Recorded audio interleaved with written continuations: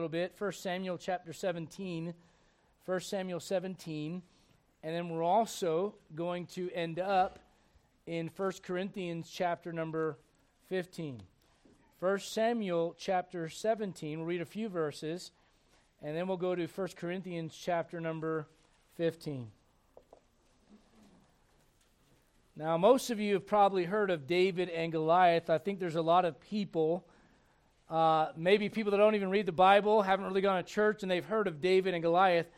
A little bit like our Sunday school class, mostly everybody knows that Jesus turned the water to wine, right? It's just the details about that very few know. But in the story of David and Goliath, there are some things here. There are probably 20 messages you could extract out of this. And so I'm going to be honest with you, it was a hard passage for me to just get one thought out of. But the Lord gave me some things to think about that I hope will be a help to you this week of Thanksgiving in particular. Look at 1 Samuel chapter 17, and then we'll go to 1 Corinthians 15 in just a moment. Look, if you would, at verse number 48, toward the end of the chapter, verse 48. And it came to pass when the Philistine arose, his name's Goliath, and came and drew nigh to meet David, that David hasted and ran toward the army to meet the Philistine. Most people run away. He ran toward the problem. And David put his hand in his bag and took thence a stone and slang it and smote the Philistine in his forehead, that the stone sunk into his forehead and he fell upon his face to the earth. So David prevailed over the Philistine with a sling and with a stone. I think God puts that in there for a reason, just so you know, hey, look, this is the exact opposite of how anyone would expect somebody to win. But when I'm involved, I am the X factor, right? That's who the Lord is. All right, look if you would at verse number 51. Therefore David ran and stood upon the Philistine and took his sword and drew it out of the sheath thereof and slew him and cut off his head therewith.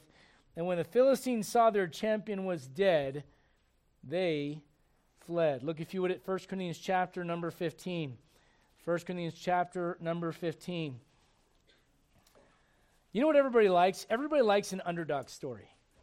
There are movies, countless movies about underdog stories. When you hear bum bum ba bum ba bum ba bum bum bum ba, you know, you think about some guy running to the top of the stairs, you know, and Rocky, you know, he defeats the guy. He's the last one you'd expect to win, and we love those stories. David and Goliath is that classic story. But can I say this? Without struggle, there is no victory. And so as we look at victory and what it means to give thanks, I think it's easy for us to thank God for the shelter and thank God for the family and thank God for the food. What about thanking God for the problems? Amen. Look at 1 Corinthians chapter 15. Look, if you would, at verse number 51. Behold, I show you a mystery. Isn't that a blessing? God's going to let you in on one of his mysteries. We shall not all sleep, but we shall all be changed. In a moment, in the twinkling of an eye, at the last trump, for the trumpet shall sound, and the dead shall be raised incorruptible, and we shall be changed. Aren't you looking forward to that?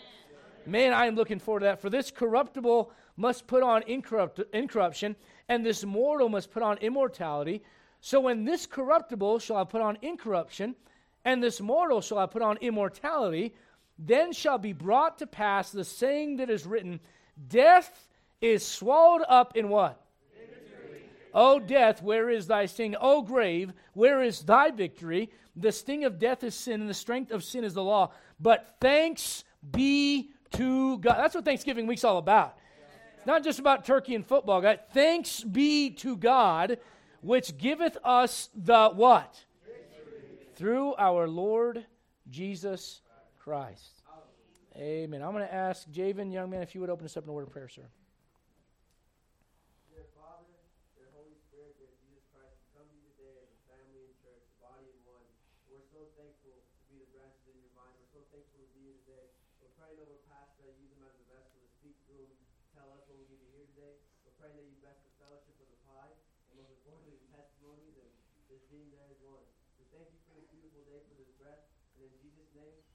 Amen. Amen. Be seated if you would. Well, all I got out of that was, Pastor, hurry up so we can get to the pie.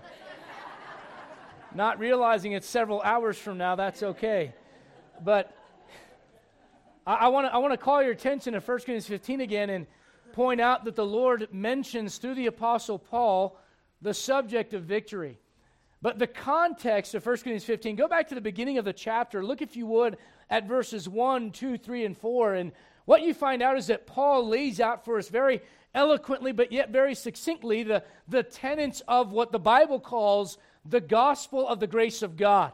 Now, there are different gospels preached in the Bible, but however, there are many perverted gospels being preached today. But the gospel of the grace of God is simply this. If you're not saved, if you've never been born again, here's the gospel in a nutshell. Christ died for our sins and was buried, but thank God he didn't stay there. He arose. Amen?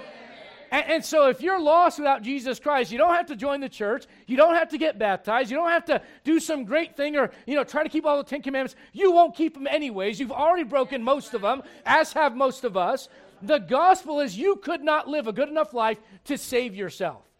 That's different from religion. Religion says, hey, do this, get baptized, join a church, do good deeds, keep the Sabbath, whatever all these other things are. And maybe when you get there, God will weigh your good works against your bad works, and hopefully your good outweighs your bad. Let me just throw that out right now. That's not biblically sound. Here's how it goes. You're going to stand right next to Jesus Christ, a sinless man, a man that never thought a dirty thought, said a bad word, did the wrong thing, always obeyed his parents.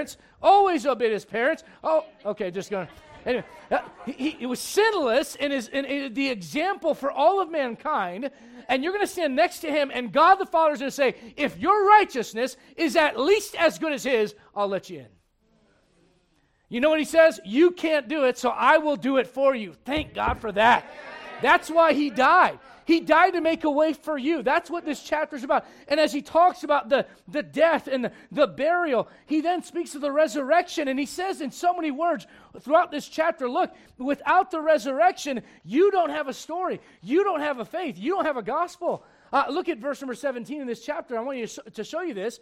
Verse 17 says, if Christ be not raised, your faith is vain. Ye are yet in your sins. Without the resurrection, there is no good news. Think about this. If the Bible says Christ died for our sins and he was buried, and that's where it stops, you know what that means? We don't have any faith to celebrate whatsoever. Look, if you would, at verse number 18 in the same chapter. He says this, then they which also are fallen asleep in Christ are perished. If in this life only, verse 19, we have hope in Christ, we are of all men most what? Man, the rest of the chapter, he just branches out from there, and he talks about the resurrection.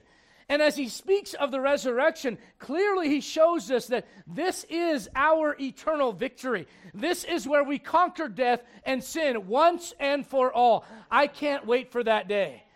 You may not like what you're looking at. You know what? I don't always like what I'm looking at either. When I look in the mirror, I don't like what's looking back at me, but someday, when God the Father sees me, he's going to see his Son in me, and with nothing standing in the way, no more sin, no more body of flesh, it's going to be Jesus Christ shining through me for all eternity. I can't wait for that day. So we understand that the victory is ours in the end. Look, if you would, at verse number 38. We know this much about the resurrection. God gives us a body that day that will please him. You don't have a body that pleases him now. Your body pleases you. That's how we're wired. And usually what the flesh wants goes against what God wants. Look at verse 49, same chapter. We understand that when we take that body on, that new spiritual body, we are going to be in his image perfectly forever. Look at verse number 52. We know this. It's going to happen quickly. Amen? Listen, there are some things in this life, change takes what? But man, when that day comes, when the rapture of the church comes, it's going to happen just like that, and I can't wait.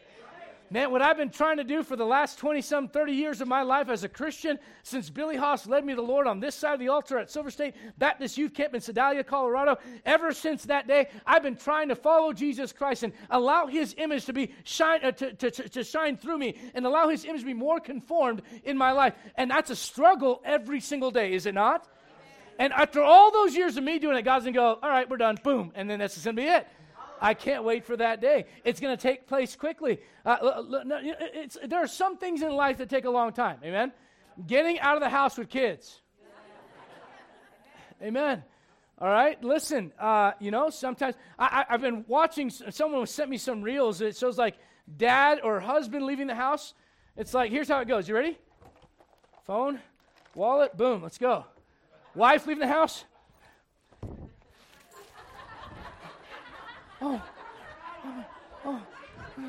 Oh, yeah, we got. Honey, we're going to come back in a couple hours. It's okay.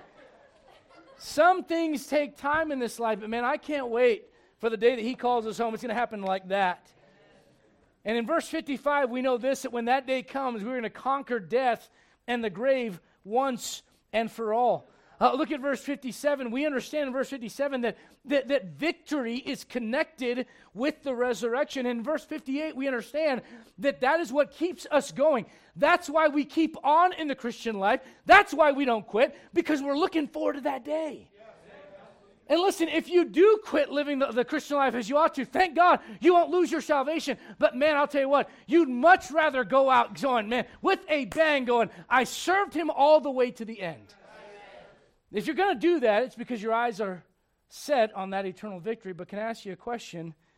You ever notice in verse number 57, it does not say, but thanks be to God which shall give us the victory? You notice the wording there matters? Giveth. That is present tense. You know what that means? God wants you to understand that because of where you're headed, you can experience some victory right now. I'm very well aware, contextually speaking, that victory is eternal once and for all. But it doesn't mean that as a Christian you should walk around like this for the rest of your life. How you doing? Oh, under the circumstances, I don't know. Listen, nobody wants to be around Eeyore. And just because you have a Bible under your arm doesn't mean that it makes you more spiritual to look like Eeyore. You're just Eeyore with the Bible. By the way, do you know what Eeyore was? He was a donkey. Remember the message from a couple weeks ago? All right, you don't want to be that guy. You know what I'm getting at is this. You should live, Christian, in some victory. You should experience victory as a child of God. It doesn't mean that everything that you point at, I want $1 million, and there it is. That these days, everybody talks about manifesting. I spoke it, and it showed up. Can I tell you what's dangerous about that? The only person that does that is God. And when you think you can do that, something's not right up here. You've been listening to the wrong things. I know what. Now listen, I will give you this. If you walk around like Eeyore all the time, all you ever see are clouds and rain. All right? And I get that. And as a Christian, as a child of God, you should be able to look at the rain clouds and go, yeah, but there's a rainbow behind there. Amen? That doesn't mean you manifested it. It means God had it there the whole time, and you couldn't see it because you're flesh. And when you got in the right frame of mind, you could see what God had there the whole time. You say, what is that? That's called victorious Christian living. Doesn't the Bible say now listen, people say this Bible is hard to understand. How about this? Thou shalt not commit adultery. Do you guys understand that? Whoa, teenagers in 2022 got something that's 400 and some years old, Elizabeth in English. The Bible's a lot more plain to understand than people want. It's not what you don't understand, it's what you do understand that you don't like. Therein lies the issue. The Bible, listen, here's a verse with all one-syllable words. You ready? He that hath the Son hath life.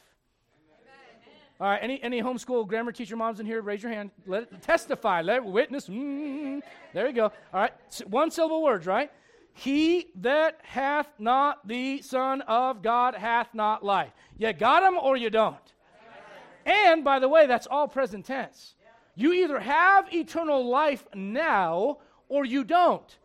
And so here's what I would propose to you this morning, that the life that he's talking about is new life, amen, because once you get saved, you're a new creature in Christ. Now, listen, I asked Brother Javen to pray, and you know what? He was a little sidetracked with the pies. That's okay, praise God. That's all right. That means he's probably called to be a Baptist preacher more than likely.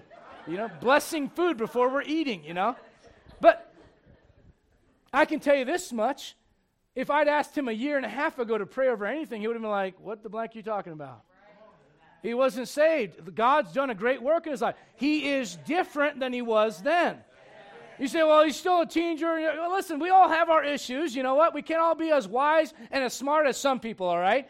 The reality is God's working on all of us, but I can tell you this much. He is a new creature in Christ because of getting saved. When you get saved, you have new life, and you also have eternal life. Even though you don't have all the blessings of eternal life yet, you're not in a body that's going to live forever. Thank God for that. The older I get, the more I realize, man, what once was up has now come down. I used to have just strong. And then boys, where you at? The strength becomes brute. Right? Just, the jet black hair, man. Oh, you like it. Look at that. You're laughing. I see. Imagine your hair all white, bro. It's coming. It's coming. You know what? We're not going to be in this temple forever. This is temporary. But listen to me. If you're saved, you already have eternal life within you. So it's new life. It's eternal life. But can I also throw this out there? It's abundant life. Do you know what Jesus says? He said that the thief cometh not but for to steal and to kill and to destroy. I am come that they might have life and that they might have it more what? Abundantly implies like flourishing and thriving, not just surviving. Now listen, there are seasons of life where you survive. Amen. I love that everyone's coming up to my wife and going, get ready for no sleep. As if this is our first kid. We're not newbies. You go, well, it's been a long time. Yeah, let me just say it. Let me help you out a little bit. If you're trying to encourage her, understand she hasn't slept for like 3 months. All right? So she's already doing without sleep. There are seasons of life where you feel, shall we say, less abundant. Where you're kind of just surviving. The first few weeks of a new baby in the house, it's survival mode. When the kids go, Dad, can we know? But it's just no. But my friends, we're surviving right now. One day they're going to wake up after Olivia's here. I'm going to have like a Rambo thing on, paint on my face, see me against the baby, everybody else, get out, There are some seasons of life that are that way. I'll give you that. But can I just say this? You as a child of God, the greater picture, it shouldn't just be, I'm just surviving. There should be some thriving there. Amen. You say why? Because God said it. Because Jesus said this is why he came. He came to give life and to give it that you might have it more abundantly. Victory is something that we have. Listen to me very carefully. Our salvation, victory over sin and over death, listen to me very carefully, was given to us because Jesus Christ went through the greatest struggle anyone could go through. But there are victories that he wants you to have, and what that implies is this: you're going to have to struggle through some things. Listen, you're going to face some giants. Can I say it like that? There's going to be some things in your life that are bigger to you in the moment than you feel that God himself is, and you're going to have to find a way to overcome them. Or you know what you're going to do for the rest of your life? Run away from the battle, run away from the problems, never experience what real victorious Christian living is actually all about. I'm convinced that most Christians kind of sit on the sidelines not really understanding what it is to have victory. It doesn't mean life is perfect or that all the circumstances are in your favor all the time. That's not victory. As a matter of fact, you know what that is? That's having a life basically given to you through an inheritance. You ever met someone that worked for their fortune? And you ever met someone that just inherited it? Have you noticed a difference? There's a big difference there, is there not? You know what God wants you? God does not want a bunch of trust fund babies in his church. The Lord wants some kids that are willing to roll up their sleeves and go, all right, God, I want to learn about you. I want to draw closer to you. I want to have victory in this life, which means I'm going to have some struggle. I read this. Frederick Douglass, a very wise man, said, if there is no struggle, there is no progress. The probability that we may fail in the struggle ought not to deter us from the support of a cause that we believe to be just. Abraham Lincoln. And you know what might freeze over right now because I'm about to quote Pope Paul the Sixth, but here we go. Listen, I don't care who says something. If it's right, it's right. And if it's right, that means that little sliver, whatever they said, has some biblical background behind it. Here's what he said: all life demands struggle. Those who have everything given to them become lazy, selfish, and insensitive to the real values of life. I'm reading a book right now called Men Without Work. And it's about the fact that we have the largest population of men ages 25 to 54 that have chosen not to work. Not that they can't work. If you are looking for a job, can I tell you right now, I run a recruiting and staffing company. I got plenty of jobs. We don't have a problem of a lack of work. We have a problem of a lack of people being willing to work. Why? Because if everything's handed to me and I get $600 a week, I don't have to go to work. I'll just barely survive. That's not thriving in life. That's just surviving. You know what God wants you to experience on the spiritual side of things, politics and economy aside? You know what God wants you to experience? Victory. Can I say it? When you remove all the struggle away, look, I don't mean to, in no way, shape, or form. I love and I honestly empathize strongly for our young people. The things that they're facing, those of you that are closer to me and my age, right, in your 30s, 40s, right, maybe early 50s, high school was always, a hard time and all. It ain't like that anymore. That's right, amen. Now it's like if you want to be cool, you have to say that you're like, not comfortable in your own skin. Are you reading between the lines? If you want to fit in, you got to do things that really are against the Word of God, and there's pressure. Look, I know someone that works for the state of Colorado, and they had questions asked of them in a quiz this week that said, who would you find more capable of terrorism, Christians or Muslims? Really? Why is any state employee having to answer a question like that? I don't care what you think the answer is. That's not their business. But what I'm getting at is that there's pressure from society on them, but one of the pressures that's on them is simply to be, the next sensation. Hey, listen, just because I was walking the mall yesterday with my younger kids at Park Meadows Mall, and I saw these two girls. I had no idea what they were doing until later on. They had phones against the wall, and they're doing...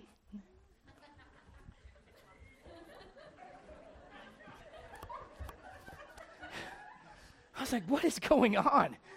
Then I realized they're making a video so they can be important. Look, I got news for you. If you want to make it in life, roll up your sleeves and work. You need to learn to struggle through some things. I mean, I'm sorry. I'm not trying to be mean, but we're expecting a generation to potentially fight wars for the protection of our country who want to time out from work when they're stressed. I'm not trying to be mean or pick on you. You know why they're that way? Because moms and dads didn't say, go outside and play in the snow. It's cold. I don't care. I will bundle you up. I will wrap you in cellophane. Go play outside. And then whenever it's time to do chores around the house, I don't want to. Well, guess what? I don't want to pay taxes, man. But guess what? Life doesn't get easier from here. You're going to pick up your room. You're going to mow the lawn. You're going to take out the trash. You say, why? Because I want you to be a productive member of society. And I want you to know that there's a struggle. There's going to be struggle the rest of your life. And if you don't experience it when you're young, you don't know how to deal with it at work. That's right, amen. Or your marriage. Or your family. Do you understand? Struggle is part of life. You may remember the story. David's a man after God's own heart, right? I remember when I was a kid at this non-denominational church that we grew up in called Gethsemane Church. I don't know if it's still called that or what it's called now. I think they changed their name. Evansville, Indiana. They were off in their doctrine, but they taught us about Jesus, and I'll forever be indebted to them for their loving me and my family. I'll never forget that. And I remember they had, instead of Halloween, they had Hallelujah Night. Anybody ever heard that? All right, it's like where you dress up as your favorite Bible character. And so I'll never forget. It was the night of, and my family was crazy. Like, I think whatever you think crazy families are, you need to come meet my family, all right? And so I'll never forget, like, it's Wednesday night of Hallelujah Night. It's been announced for 5 months, and it's Wednesday, and it's like, I don't have an outfit. I want to be King David. My mom literally grabbed a sheet off the bed, starts cutting it, wraps it around me, goes, there you are, King David. I'll never forget that. I wanted to be David when I was little. I'll never forget when I read 2 Samuel 11. You don't have to turn there right now. I remember reading that going, oh, David did that? You say, what did David do? Well, he looked at a woman that was bathing. He said, I want her. He called for her. He took her. And then he has her husband killed to cover it up. People that say the Bible is not realistic have never read the Bible. It deals with human nature like no other book. And I thought about that. He went that far into that mess. You know where it all started? The chapter, listen to me, starts out like this. At the time when kings go forth to battle. You know what David did? He eluded the struggle that was there. The same one that kills that giant, he eludes it. I think of a man named Nabal. And you might remember, listen, my heart goes out to any women that marry a guy like Nabal. I mean, here's Nabal. David and his mighty men, they surround this guy Nabal, not to hurt him, but actually to be a fortress and a protection to his shepherds that were watching over their sheep. Nabal was a very rich man, and Nabal owned a lot of livestock and a lot of land. And so one day David comes to him, and he's tired and he's hungry. He goes, hey, he sends some messengers. Would you give us just a small portion of all of your wealth? We've been protecting your shepherds. We've been taking care of the guys out in the country. Would you help us out a little bit? And he goes, these days there's all kinds of runaway slaves. Why should I take from my food and give to some vigilante, some fugitive of the law like you? And you know what David says? All right, boys, let's sort up. Let's go. And on his way to go kill Nabal, you know what happens? Abigail, the wife, has to step in. And she goes, his name basically gives away. It means churlish. It means, basically, you know what Nabal is? He's a jerk. Why do I mention Nabal? Nabal was the great-great-great-great-great-great-great-grandson of Caleb. You know what Caleb did to gain that land? He went up a mountain and fought the giants that were there and subdued that land so that that land could be his and his family's. What did Nabal do to get that land? You see how the lack of struggle can ruin you? See, the Bible says he giveth us the victory, and that's something that we can have right now. And as we enter into this week of Thanksgiving, I've heard people say this before, the Bible says, in everything give thanks. You guys believe that? And I've heard people say, but it doesn't say for everything give thanks. Not quite true. Giving thanks always for all things. Ephesians 5 verse 20. That's a little bit harder. I can say, God, thank you for my family, and thank you for your blessings, and thank you for the people that have gotten saved, and Lord, thank you for the shelter, and thank you for the vehicle, and thank you for the job, and thank you for the house, and thank you for this, and thank you for that. I can do that, but then when it comes to me looking at the giants in my life and saying, God, thank you for that giant, thank you for the struggle, that's hard. But I'll tell you this, if you ever want to get closer to the Lord and live real, victorious Christian living, you know what you have to learn to do? Thank him for the giants. Go back to 1 Samuel chapter 17. 1 Samuel 17.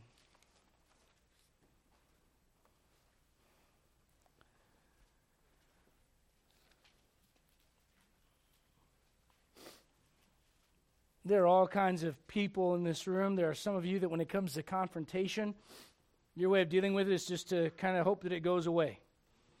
Some things don't go away. Like, when you go to Walmart or some store and someone's pushing a cart, some mom or dad's pushing a cart, and the kid's like, ah! And just does that at the top of their lungs, and the mom or dad's just like, hello, hi. You know what they're doing? They're hoping by ignoring it, it goes away. For the rest of us, it didn't go away. And then there are some of you that are like, confrontation? Bam! Who wants confrontation? I got both personality types in the room. Here's what I can say. Sometimes you need to let God deal with it, and there are some things in your life that God goes, I want you to deal with that. And this is one of those stories where David goes, and as we understand eventually, he takes off the head of that giant. He defeats that giant, but I just want to show you how he got there. And I want to say this. I think you have to learn to thank God for the giants, first off, because they force you to be spiritually aware. Look at verse number 23. As Goliath comes and he's taunting the army of Israel and he's mocking their God, look what it says in verse 23. As he talked with them, behold, there came up the champion, the Philistine of Gath, Goliath by name, out of the armies of the Philistines, and spake according to the same words. You say, what are the words that he's speaking? If you go back to verse number 8 and verse number 9 and verse number 10 and verse number 11, you learn what he's taunting the armies of God. He is taunting the nation. Listen to me, it's like this. He's taunting God's people, saying, hey, I dare you to take a swing. Come on. When is someone going to stand up against me? Hey, you say you worship the one true God and you won't stand up against me? What kind of God do you have? You know what everybody does? Everybody listens. Oh, listen, the armies are listening. The people of Israel are there. Look, if you would, at verse number 11. You know what they did when they heard it? They were greatly afraid. Now, look at verse number 24. You know what they did? They ran from their trouble. They ran from their struggle. But David, look at verse 23. The Bible says at the end of that verse, David heard them. And what David heard was not so much, hey, this is the time to run. You know what David heard? This is an opportunity to prove who God actually is. David was spiritually aware of what was going on around him. Why? Because the giant that was there. Let's be honest. There are some things in your life, when it's all good times, you don't think at all about God. You don't think at all about the spiritual implications. You don't think about heaven. You don't think about the rapture. You don't think about the resurrection. You don't think about hell. You don't think about judgment. You don't think about winning your neighbor to Christ when everything's hunky-dory. Sometimes God allows those problems to come in your life so you can say, thank you, God, for reminding me there's a spiritual battle going on. I hear from people all the time, they go, I don't get what the spiritual battle, what is all that about in Ephesians chapter 6? I don't get that. We wrestle not against flesh and blood. My life's perfect. I have no problems. Can I say this? Maybe it's because you're not aware of anything spiritual going on around you. Amen. Sometimes God allows those things into our lives for a reason. Listen, there is a war, a spiritual war going on for the minds of our children right now. Do you think for a moment, parents, that an hour on Wednesday night with Brother Jose and 2 hours on Sunday is going to outdo the 30-plus hours on TikTok and on Instagram? You are sorely mistaken. They need our help. And you know what they need? They need to know that we are spiritually aware of what's going on. You need to know that for yourself. There's a battle going on. Let me tell you, there's some people that are spiritually just asleep. You know what that giant comes for sometimes? You know, you got to thank God for those problems, sometimes those struggles. Thank you, God, just for reminding me it's not just about the money that I can make and the stuff that I can consume. Right. There's something spiritual going on around me. That's right. You know, when you watch people come into church and they're growing and thriving in the Lord, and then all of a sudden they get to a certain place where it's like they hit a wall. And as a pastor, I see it. I know what's going on. It's a major test. There's a giant in their life. And how they respond to that. How they say, I choose God over what my family thinks. I choose God over what they say about me at work. I choose God over how I feel right now. How they respond to that situation determines whether they keep going on for the Lord or they stop growing right there. That's right. And sometimes, you know what I want to do as a pastor? I just want to take the struggle away. Right. And the Lord goes, that's not your place, son. Sometimes they need it so they can be spiritually aware of what's going on around them. That's right. Some of you, listen to me, you might be spiritually asleep. I have learned it is very dangerous when my wife is in a deep sleep to wake her up. I'm not kidding. I've been hit before. And you guys think I'm kidding. I have absolutely, don't shake your head. Even at like 20 months pregnant, she'll jump up out of the bed, man. You got to be careful when you wake certain people up. They wake up angry, ready to fight, man. And I'm going to tell you right now, some of you kind of need to be woken up a little bit and reminded it's not just about the here and the now. There is something at stake with what's going on spiritually around us. You cannot tell me that what's gone on in the last 10 years in Western society is just about culture and about society. There are spiritual agents at work. And if you don't see what's at stake, you know what you're doing? You're going to make the same mistake that Peter made. You know what Peter does when the Lord tells him, I'm going to be betrayed, I'm going to be crucified, I'm going to be this, I'm going to be that. You know what Peter says? Not so, Lord. He rebukes him. You know why? He wasn't spiritually aware of what was going on. You know why James and John want to call down fire from heaven when the Samaritans don't accept Jesus coming into town? They weren't spiritually aware of what's going on. You know why some Christians respond the way they do right now? Because they're not spiritually aware of what's going on. Thomas doubts the Lord. Peter falls in the water. Judas betrays him. The Samaritan woman argues with him at first. Why? Because of a lack of spiritual, we have a big buzzword in business, empathy and self-awareness. You know what that is? Like, be aware of how you come off to people. You know? I mean, like when someone asks you, you know, is that report done? Well, I did my part. Okay. And then you're like, well, why'd you say it like that? I'm just stating the facts. Okay, you have no self-awareness at all. But there's another thing called spiritual awareness, where when you walk into a situation, instead of just seeing the people that are there, you understand oftentimes there are spiritual things going on. Right. Now look at Ephesians chapter number 6 with me if you would. Ephesians chapter 6. You know why those giants are good in your life? You know some of you are facing some real big things right now. Amen. Some of them I know about, some I don't. Some are major battles in your life. and you're going, I could do this or I could do this, and I don't know how to deal with this problem in my life. Can I say this? This week of Thanksgiving, can I just have you stop, before you even figure out what to do with the giant, can you just stop and say, God, thank you for the problem. That's right. Because I'm more spiritually sensitive than I've ever been in my life because of the problems that you've allowed to come into my life. You know what? It's hard for a parent. It's hard for a parent to watch their children struggle. You know what you want to do? You want to remove that struggle, but then you also realize if I do that every time, there's coming a day when I will not be there. They will not know how to handle life. Now, I'm not kidding. My dad, when I was 7 years old, we went to the public pool there in Bussbach, Germany, and I'll never forget what my dad did. I said, Dad, I'm afraid to swim. Dad, I can't swim. Dad, I don't know. Métele ya, hijo. And I said, no, Dad, I'm just not. I'm sure. And you know what he did? He grabbed me and threw me in the pool, arms flailing like this. He goes, oh, what an abusive dad. But guess what I did in about 30 seconds? I learned how to swim. Now, you don't have to follow that parenting style, but let me just say this much. I prefer that over what's going on right now. You're 15 years old. Are you sure you're ready, honey? Let me wrap you a little bit. Let me put little ducky floaties on your arms. Let them learn some hard lessons. You know, your Heavenly Father allows you sometimes to go through some hard lessons. That's right. And rather than hating God for it and being bitter for those problems, you know what you learn to do? God, thank you that my eyes are a little bit more open than they used to be. All I used to do is just look at people as the problem and look at my money as the solution and look at these physical elements of life for all the comforts that I need. And Lord, now I'm starting to think about what could be at stake spiritually and how that person isn't saved and how I respond to it can make a difference in their life. And God, I see that someone's watching me. You see, when David was there, he was aware there was a whole army of people on this side and there was a whole army of people on that side watching how he reacted to that giant. Don't think for a moment people aren't watching. They absolutely are. Ephesians 6, look if you would at verse number 12. Verse 11, put on the whole armor of God that you may be able to stand against the wiles of the devil. Are we in the New Testament or are we not? Are you a New Testament born-again child of God? That's you, say amen. All right, this is for you. Verse 12, for we wrestle not against flesh and blood. We go to summer camp every year, and we got the Battle of the Bears, where these young guys will get together. We call it pay-per-view, isn't that what we call it? And we'll videotape these kids wrestling each other, all right? And it's awesome. It honestly is one of the highlights of my going to summer camp.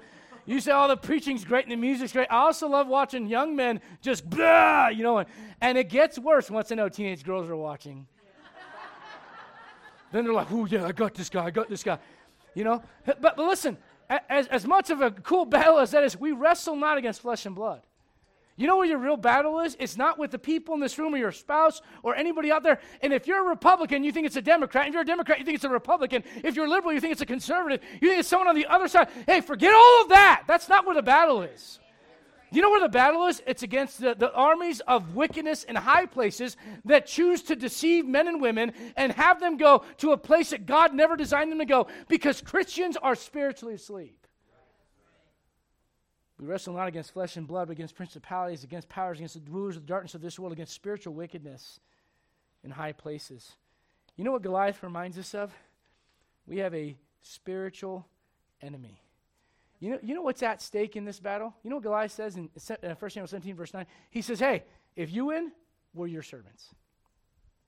If we win, you serve us. You know what's at stake spiritually? Spiritual freedom and spiritual bondage. Emotional freedom, emotional bondage. You know why some Christians, they're saved, but man, they just live in a locked box. They're not experiencing victory. You know why? Because when the problems come their way, they automatically say, well, this problem's not of God. It's hard. It's a struggle. I'm out. That's why some Christians, for the rest of their life, they hop from church to church to church. Some Christians, for the rest of their life, hop from relationship to relationship to relationship, and there's no stability because they assume when there's a problem that God must not be anywhere within 10 miles of that issue. Sometimes God goes, I want you to stay and fight this one out. And when that day comes, you know what you ought to learn to say? God, thank you for the giant. God, thank you for the problem. God, thank you for that bill, right? God, thank you for this struggle in my marriage that I really don't appreciate. I'm not being funny, I'm being serious. Lord, help me to work through this the right way, God. See, whenever everything's going the way that it should, it's in autopilot. I don't think as much about the Lord. Some of you know the story about a man named Louis Zamperini. They made a movie and a book about him. The book was written by Lauren Hildebrand, the book called Unbroken. Anybody know what I'm talking about? And Louis Zamperini was born and raised Roman Catholic. He knew about God and all that. World War II, became a Japanese POW. And there was a particular man that he called the Bird. And without going into every gruesome detail, the things that Louis was subjected to in that prisoner of war camp. And when he would close his eyes at night, he would see that man. And he would shudder and he would sweat. When they got them and broke them out of that POW camp, many of them were 50 pounds lighter than when they went in there dying, slowly dying of dysentery and worms and all kinds of issues and malnutrition and maltreatment and all the rest of it. And when he got home, they played a record of him speaking because they didn't know the whole story behind the closed curtains. He had gotten up and been put forth as a propaganda machine, as part of the Japanese war machine, and he was told certain things to say. They played that record because to them, they were just glad to hear his voice, and it was like, man, he's with us. And they played that, and as soon as they played that, he ran over that record player. A record player is a machine with a little needle on the end. And you put a disc, big disc, okay, and it turns around. And he took that thing and he threw it against the wall and shattered it. And he ran up to his room. Man fell into alcoholism. Just trying to cope with memories. Deal with that's real trauma. It wasn't, I'm not trying to be funny, but it wasn't because someone called him by the wrong name or the wrong pronoun, and I'm not trying to be insensitive, but it was a different kind of struggle. You understand? Here this man is broken. He meets this lady, Cynthia, falls in love. She's the love of his life. And after years of just watching him wrestle with this, she said, I have to do something different. She started going to Billy Graham crusade. She found truth. She went to her husband and said, honey, would you come with me? You tried everything else. I don't want to go to that stuff. He reluctantly goes. And then Billy Graham gets up and he speaks about the fact that we're all sinners and none of us are righteous. Remember when you were lost, you came to church and someone's like, you're not righteous on your own, you're no good on your own. You're like, who do you think you are? To tell me I'm not good. You don't know who I am. You don't know what I've done, right? And this man hears that, he hears this message, and he clenched fists and he walks out of that place during the invitation. You know, when Billy Graham goes, every head bowed and every eye closed, and you can come forth and receive Christ if you want to, like Billy Graham would say, you know. And they're coming forward, and he bolts out of there. And she pleads with him, and Sunday morning rolls around. It's the last day of the crusade, and he goes, I ain't going. And he goes, fine, I'll go with you under one condition. As soon as he says, every head bowed and every eye closed, we are gone. Like a wise Christian wife, she goes, okay. And she's praying the whole time. And that night, he starts talking about the beauty of nature and the California sky and how those stars were flung into existence by the creator of the universe. And that same creator of the universe notices every sparrow that falls and notices every number of hair on your head. And then he began to be filled with rage one more time, thinking about sitting in that raft and looking up at the sky and saying, if there's a God, and God didn't rescue me then. And so as the invitation opens up, he grabs his wife's hands and starts walking out. And Billy Graham literally says, you can't leave now. You want to leave while I'm preaching, go ahead, but not now, not during the invitation. And so he stops what he's doing, he looks up, and you could just almost feel like something's going on, and he's just filled with rage over what God did. And at that same moment, his mind went back to when he's sitting in that raft, and he says, God, if you ever get me out of here. And literally, he says, I started running in one direction, out the back, and when I remembered that, I let go of my wife's hand. I started running to the front. Your giant may be different than his. You know what he has to ask himself? He had to ask himself, can God save me? He can save you. But do you know what that giant did in his life? It made him spiritually aware of his need. Can I say this as well? The giants force us to live by faith or by doubt. Go back with me, if you would, to 1 Samuel chapter 17. 1 Samuel chapter 17. You know what I learned about people? There's always someone in the crowd that has a calculator and like a little protractor thing to try to calculate how it's impossible what you're about to do for God. Like, well, like we're looking at a building, right? And it's going to be more money. It's like, well, we don't have the money. Yeah, I know, but God does. Right? So, but there's always someone in the crowd that's like, I've watched this happen before. You're not going to make it, right? I mean, look, can I show you what happens here when David's all excited? And you know what David says in verse number 29? He says, is there not a cause? In other words, why is everyone standing around and nobody doing anything? You guys are grown men. I'm a teenager, and I want to go fight this guy and shut him up. Is there not a cause? Is there not a reason to live out the Christian life? You know what Saul says? Look, if you would, at verse number 32. David says this in verse 32. Let no man's heart fail because of him. Thy servant will go and fight.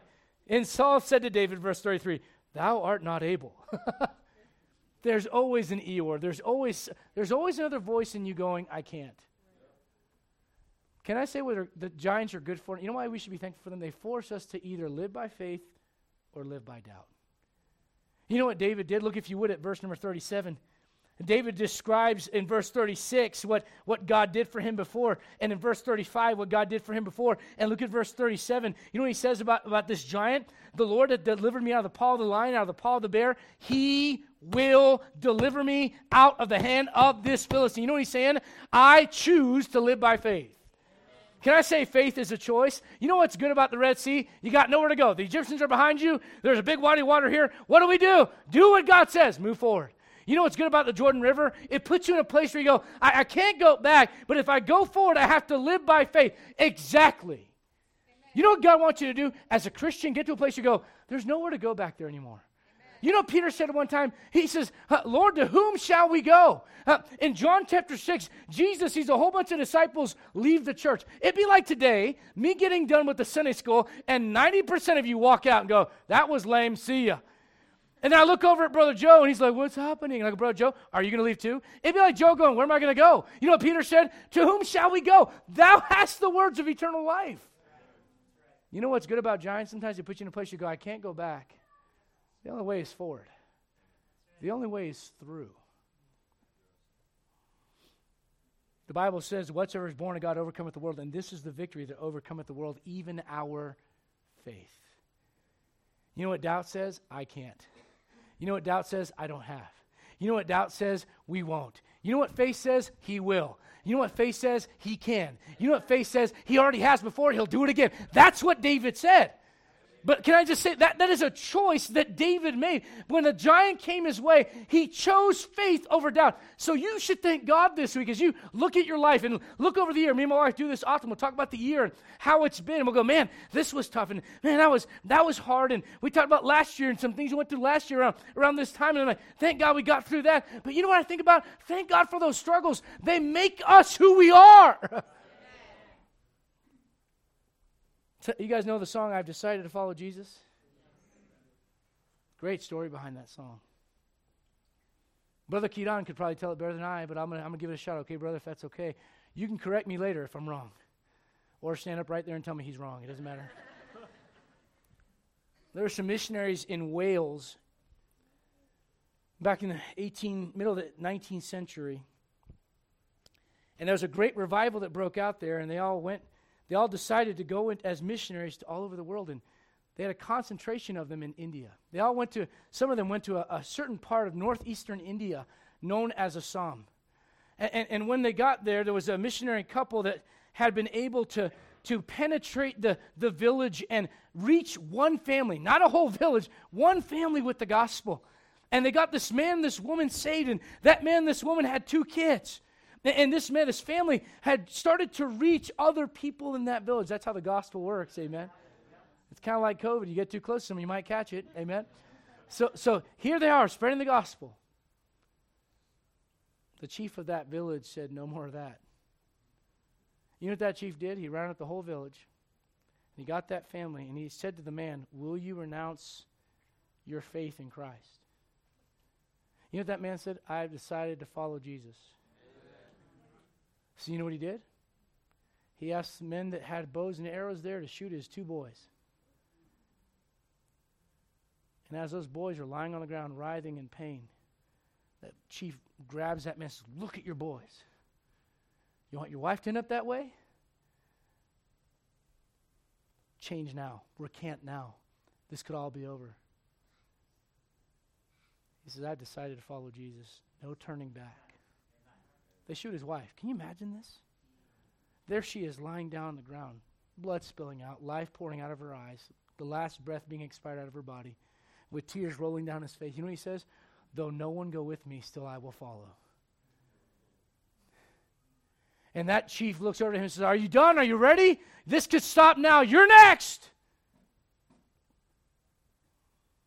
He said, the world behind me, the cross before me. That man drops. But you know what happened? In that entire exchange, that chief thought to himself, in that moment, why would a man allow his wife and children to be killed about a man that he's never met from 2,000 years ago from a different continent? And that man said, that chief, after watching them die, tears streaming down his face, he says, I'm wrong. We're all wrong. We're all wrong. You know what happened? That chief got saved, and that village turned over to Christ. But it cost someone something. And that man was forced to live by faith in a moment where it would have been a lot easier to doubt. Look, if you would, at verse 38. We're almost done. Saul armed David with his armor, and he put a helmet of brass upon his head. He armed him with a coat of mail. And David girded his sword upon his armor. You know what David did? He grabbed all of Saul's armor. He put all this stuff on, and he kind of looks like, kind of looks like the little kid in the Christmas story. I can't get up. That kid, Randy, he's all bundled up and he can't move really well. And David goes, King Saul, I appreciate it. Thanks for all this, but I need to face the giant the way God made me to face that giant. You know what giants do in your life? They force you to align yourself with the identity that God wants for your life. Not what works for somebody else, not what someone else is saying, but you go, God, who do you want me to be? You know what Paul says? When I am weak, then am I strong. Paul found himself, listen to me, 3 times he asked the Lord, God, would you take this thorn in the flesh away? God, would you take this thorn in the flesh away? God, would you take this thorn in the flesh away? God, would you take this giant away? God, would you take this Lord, would you kill this giant for me? And you know what the Lord's answer was? My grace is sufficient for thee.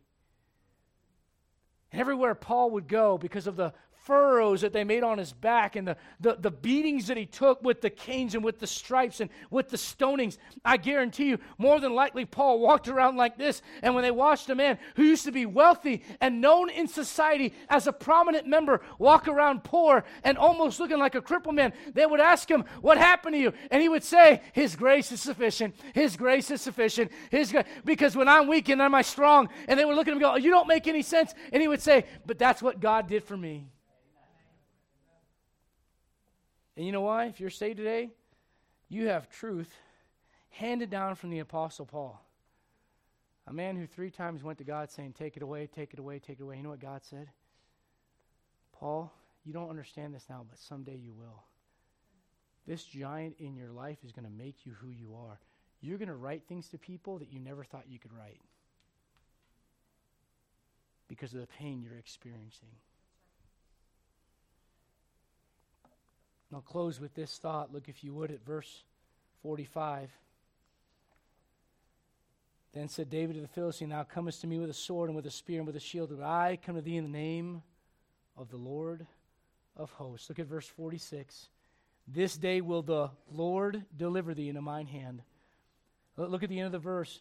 He says that all the earth may know that there's a God in Israel. Look at verse 47. And all this assembly shall know that the Lord... Do you notice what David's not saying? They're going to remember me. They're going to point to me. They're going to say, Saul has slain his thousands, but David his 10,000s. Saul has slain his thousands, but David his 10,000s. When the ladies come out and sing, David wasn't thinking about any of that stuff.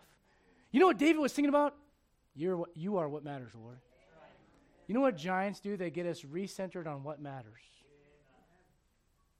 David wins that day. Can I parallel that against Saul, who's watching all of it? Saul watches this giant get slain and all that, but you know what? Saul leaves that place spiritually no different than how he came in. And I hope none of you do that. You know, Saul, he watched God do a great victory that day, but for the rest of Saul's life, he deals with the giant of manipulation, the giant of insecurity, the giant of hatred, the giant of bitterness, the giant of selfishness. This is Saul. He could have dealt with this the way David did, and his life could have been different. You know what happens? A couple years later, Saul has another battle with the Philistines, same group of people. You know what happens? He goes, man, I'm afraid. Why is he afraid? Maybe because he never lived by faith in the moment like David did. See, some battles, they don't just go away. They keep coming back. Maybe with a different name, but we're going to keep coming back if you don't deal with them. And Saul said, God, what do you think about this? And God didn't answer him. And instead of repenting and getting right, you know what Saul did? He went to a witch to try to get information from below. It's like when you go read your Bible and you're not getting anything, go, maybe I'll just find something on YouTube. You know? Saul did that. You know what happens? Saul dies a few chapters later. Empty, broken, unfulfilled. His life could have been different. Some of you know the story. I'll close with this. Some of you don't.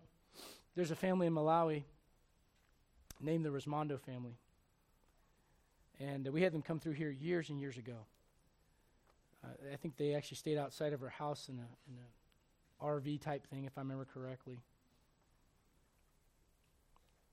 The Rismondo family left America, left the comforts of home, moved to a very third world country. Look, Mexico is third world in parts, but you can get to resorts if you want to in Mexico.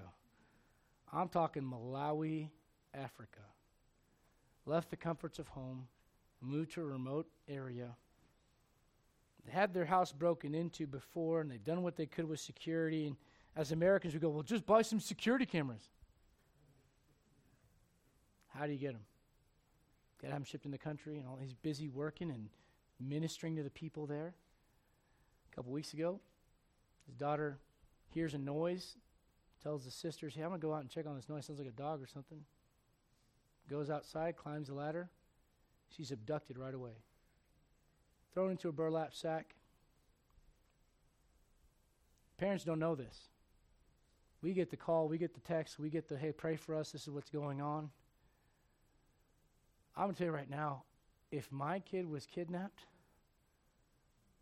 I would lose my mind. Every dad has the dream to be Liam Neeson and Taken. I mean, I've had those dreams from like, I will find you. And I will kill you. But in real life, when you're living in a third world country and you have no weapons, he drives all over town just looking for any sign of life, anyone that might know anything, goes to the police and they go, oh, well, maybe she's with her friends. He goes, no, you don't understand, that's not my daughter.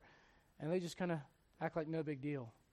The rage that would fill you. Do you know what the first thought would be that would go through my head? God, I left everything. I left America, I left my job, I left my family, I left my kids growing up with cousins and with grandparents, and I moved to this stinking side of the world where these people, they'll lie to me right in front of my face, they'll cut me behind my back, they don't care. I've given my life to them and to serve you, and this is how you pay me back?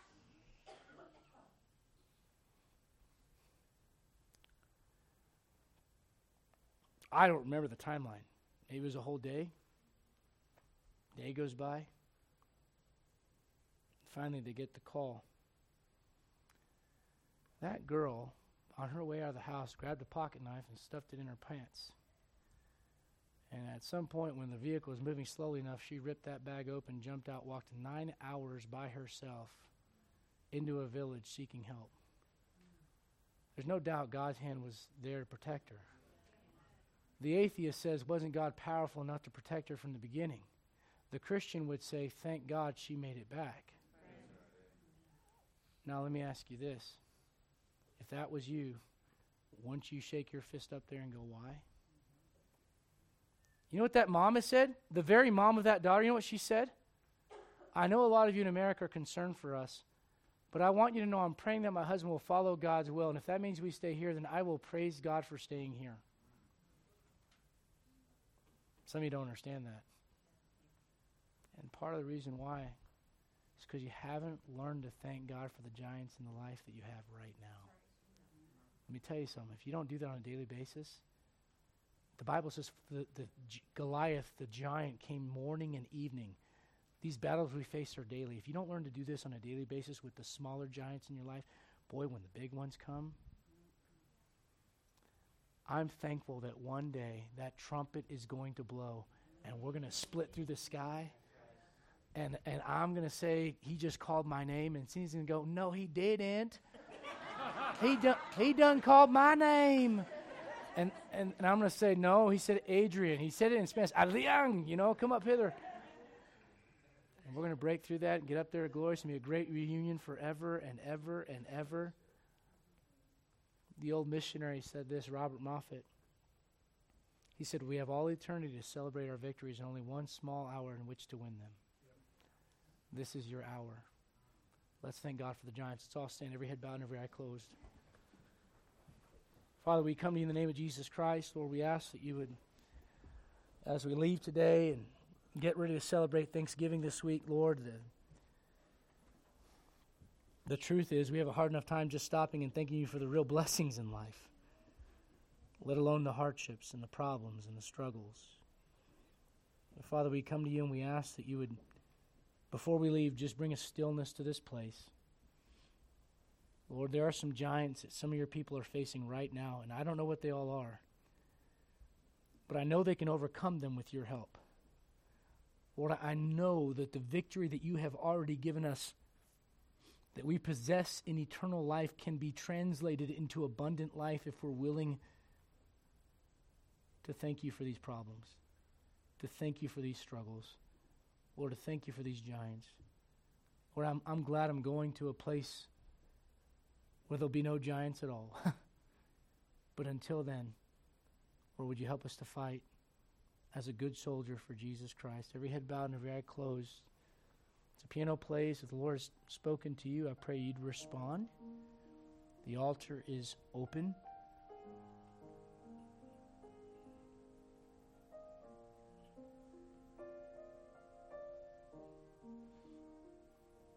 I encourage, if there's a struggle in your life right now, rather than just saying it's going to go away, it'll just get better with time. Some things need to be dealt with, and they don't just go away. Goliath was not going to go away. Someone was going to win that day. Someone was going to lose. God's people won because of one young man and what he allowed God to do in his life at that moment. But that same spirit that filled that young man fills you as a born-again believer. And I'm encouraging you to thank God for the giants. Thank God for the struggle. So much can be gained. For the rest of David's life, he would be known as the giant slayer. It's just a moment in his life, really. As a young man, and decades later, they're still referencing this. One time, David goes to the Philistines himself to find a place of refuge. He's running from Saul, and they look over the walls of that city and go, aren't you the one that killed the giant? Christian, God wants that for you. Take the lessons from today. Apply them in your life.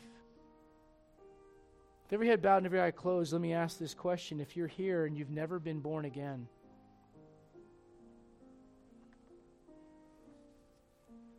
would you be honest enough with God and with yourself? Nobody's looking around. Let me throw it out this way. If you're a born-again child of God and you know you're saved, you could raise your hand, couldn't you, and say, yep, that's me. I'm a born-again child of God. I know I'm saved. I know I'm heaven-bound. I know where I'm going for eternity. But if you're lost, you've never been born again, you've never been adopted into God's family with nobody looking around, every head bowed and every eye closed, can I ask you this question? Would you be honest enough with God to say, Lord, I'm not sure of my eternity. I'm not sure of this giant of eternity, this giant of my own sin, of my own self-righteousness. I've tried religion. I've tried different things. I've tried psychology. I've tried therapy. I'm not sure how to get past this. I don't know how to be reunited with the creator of the universe. If that's you, would you be honest enough to simply raise your hand and say, please pray for me. I'm not saved. Or pray for me, Pastor. I'm not sure if I am. I'd like to know about my eternity. I'd like to know how to be born again. If that's you, would you be honest enough to do that? I won't point you out. I will not drag you down here. It's between you and God. Or maybe you're a Christian that knows of someone that isn't saved and you're trying to reach them. Would you be honest enough to raise your hand and go, I know someone I'm trying to reach. Amen. Some people in my life I'd like to reach. Would you pray? I'd love to pray for them. I'd love to. Amen. Some of you work with some folks. Some of you have family members you'll see this week at Thanksgiving. Take advantage of the opportunity. And you know what that moment may feel like? It may feel like a giant. How do I say the right thing? What do I do? Act on faith. Know that God will give you victory. As you go out and start your week, it should be a week of Thanksgiving. Just want to encourage you one last time. Christian, thank God for the struggle. Thank God for the issue. Please understand, I'm not making light of it. Outside of God, probably the person that knows best is my wife. There are things that I know God's people go through, and I wish I could take them away. But it's not my place. God has allowed it in your life for a reason. Thank Him through it. Your life could be so different.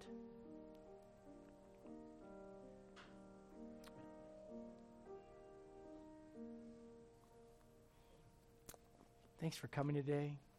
Appreciate you being here. Appreciate your attention. A lot of thoughts to try to get out in a message this morning. I hope it's of some help to somebody. And I pray you get something out of the Word this morning. As we go home, enjoy your lunch. If you can make it back this evening, 6 o'clock. We don't have Sunday night service very often. We're not going to have a midweek service this week because of it. Because of Thanksgiving? I know. So you got to come tonight, right, Carlos? Yeah, that's right. That's right. Yeah, forget about your diet, amen. Come enjoy some pie. But it'll be good fellowship. And if there's anyone here that has any questions about salvation, please don't leave here without those questions unanswered. I'd love to answer those for you. Let's go ahead and close in a word of prayer. And I'm going to ask Brother Sean Bowie, if you would close us in a word of prayer. And brother, if you would, just make sure on the way out, folks have the opportunity to grab some of these as well. Or brother, if you would.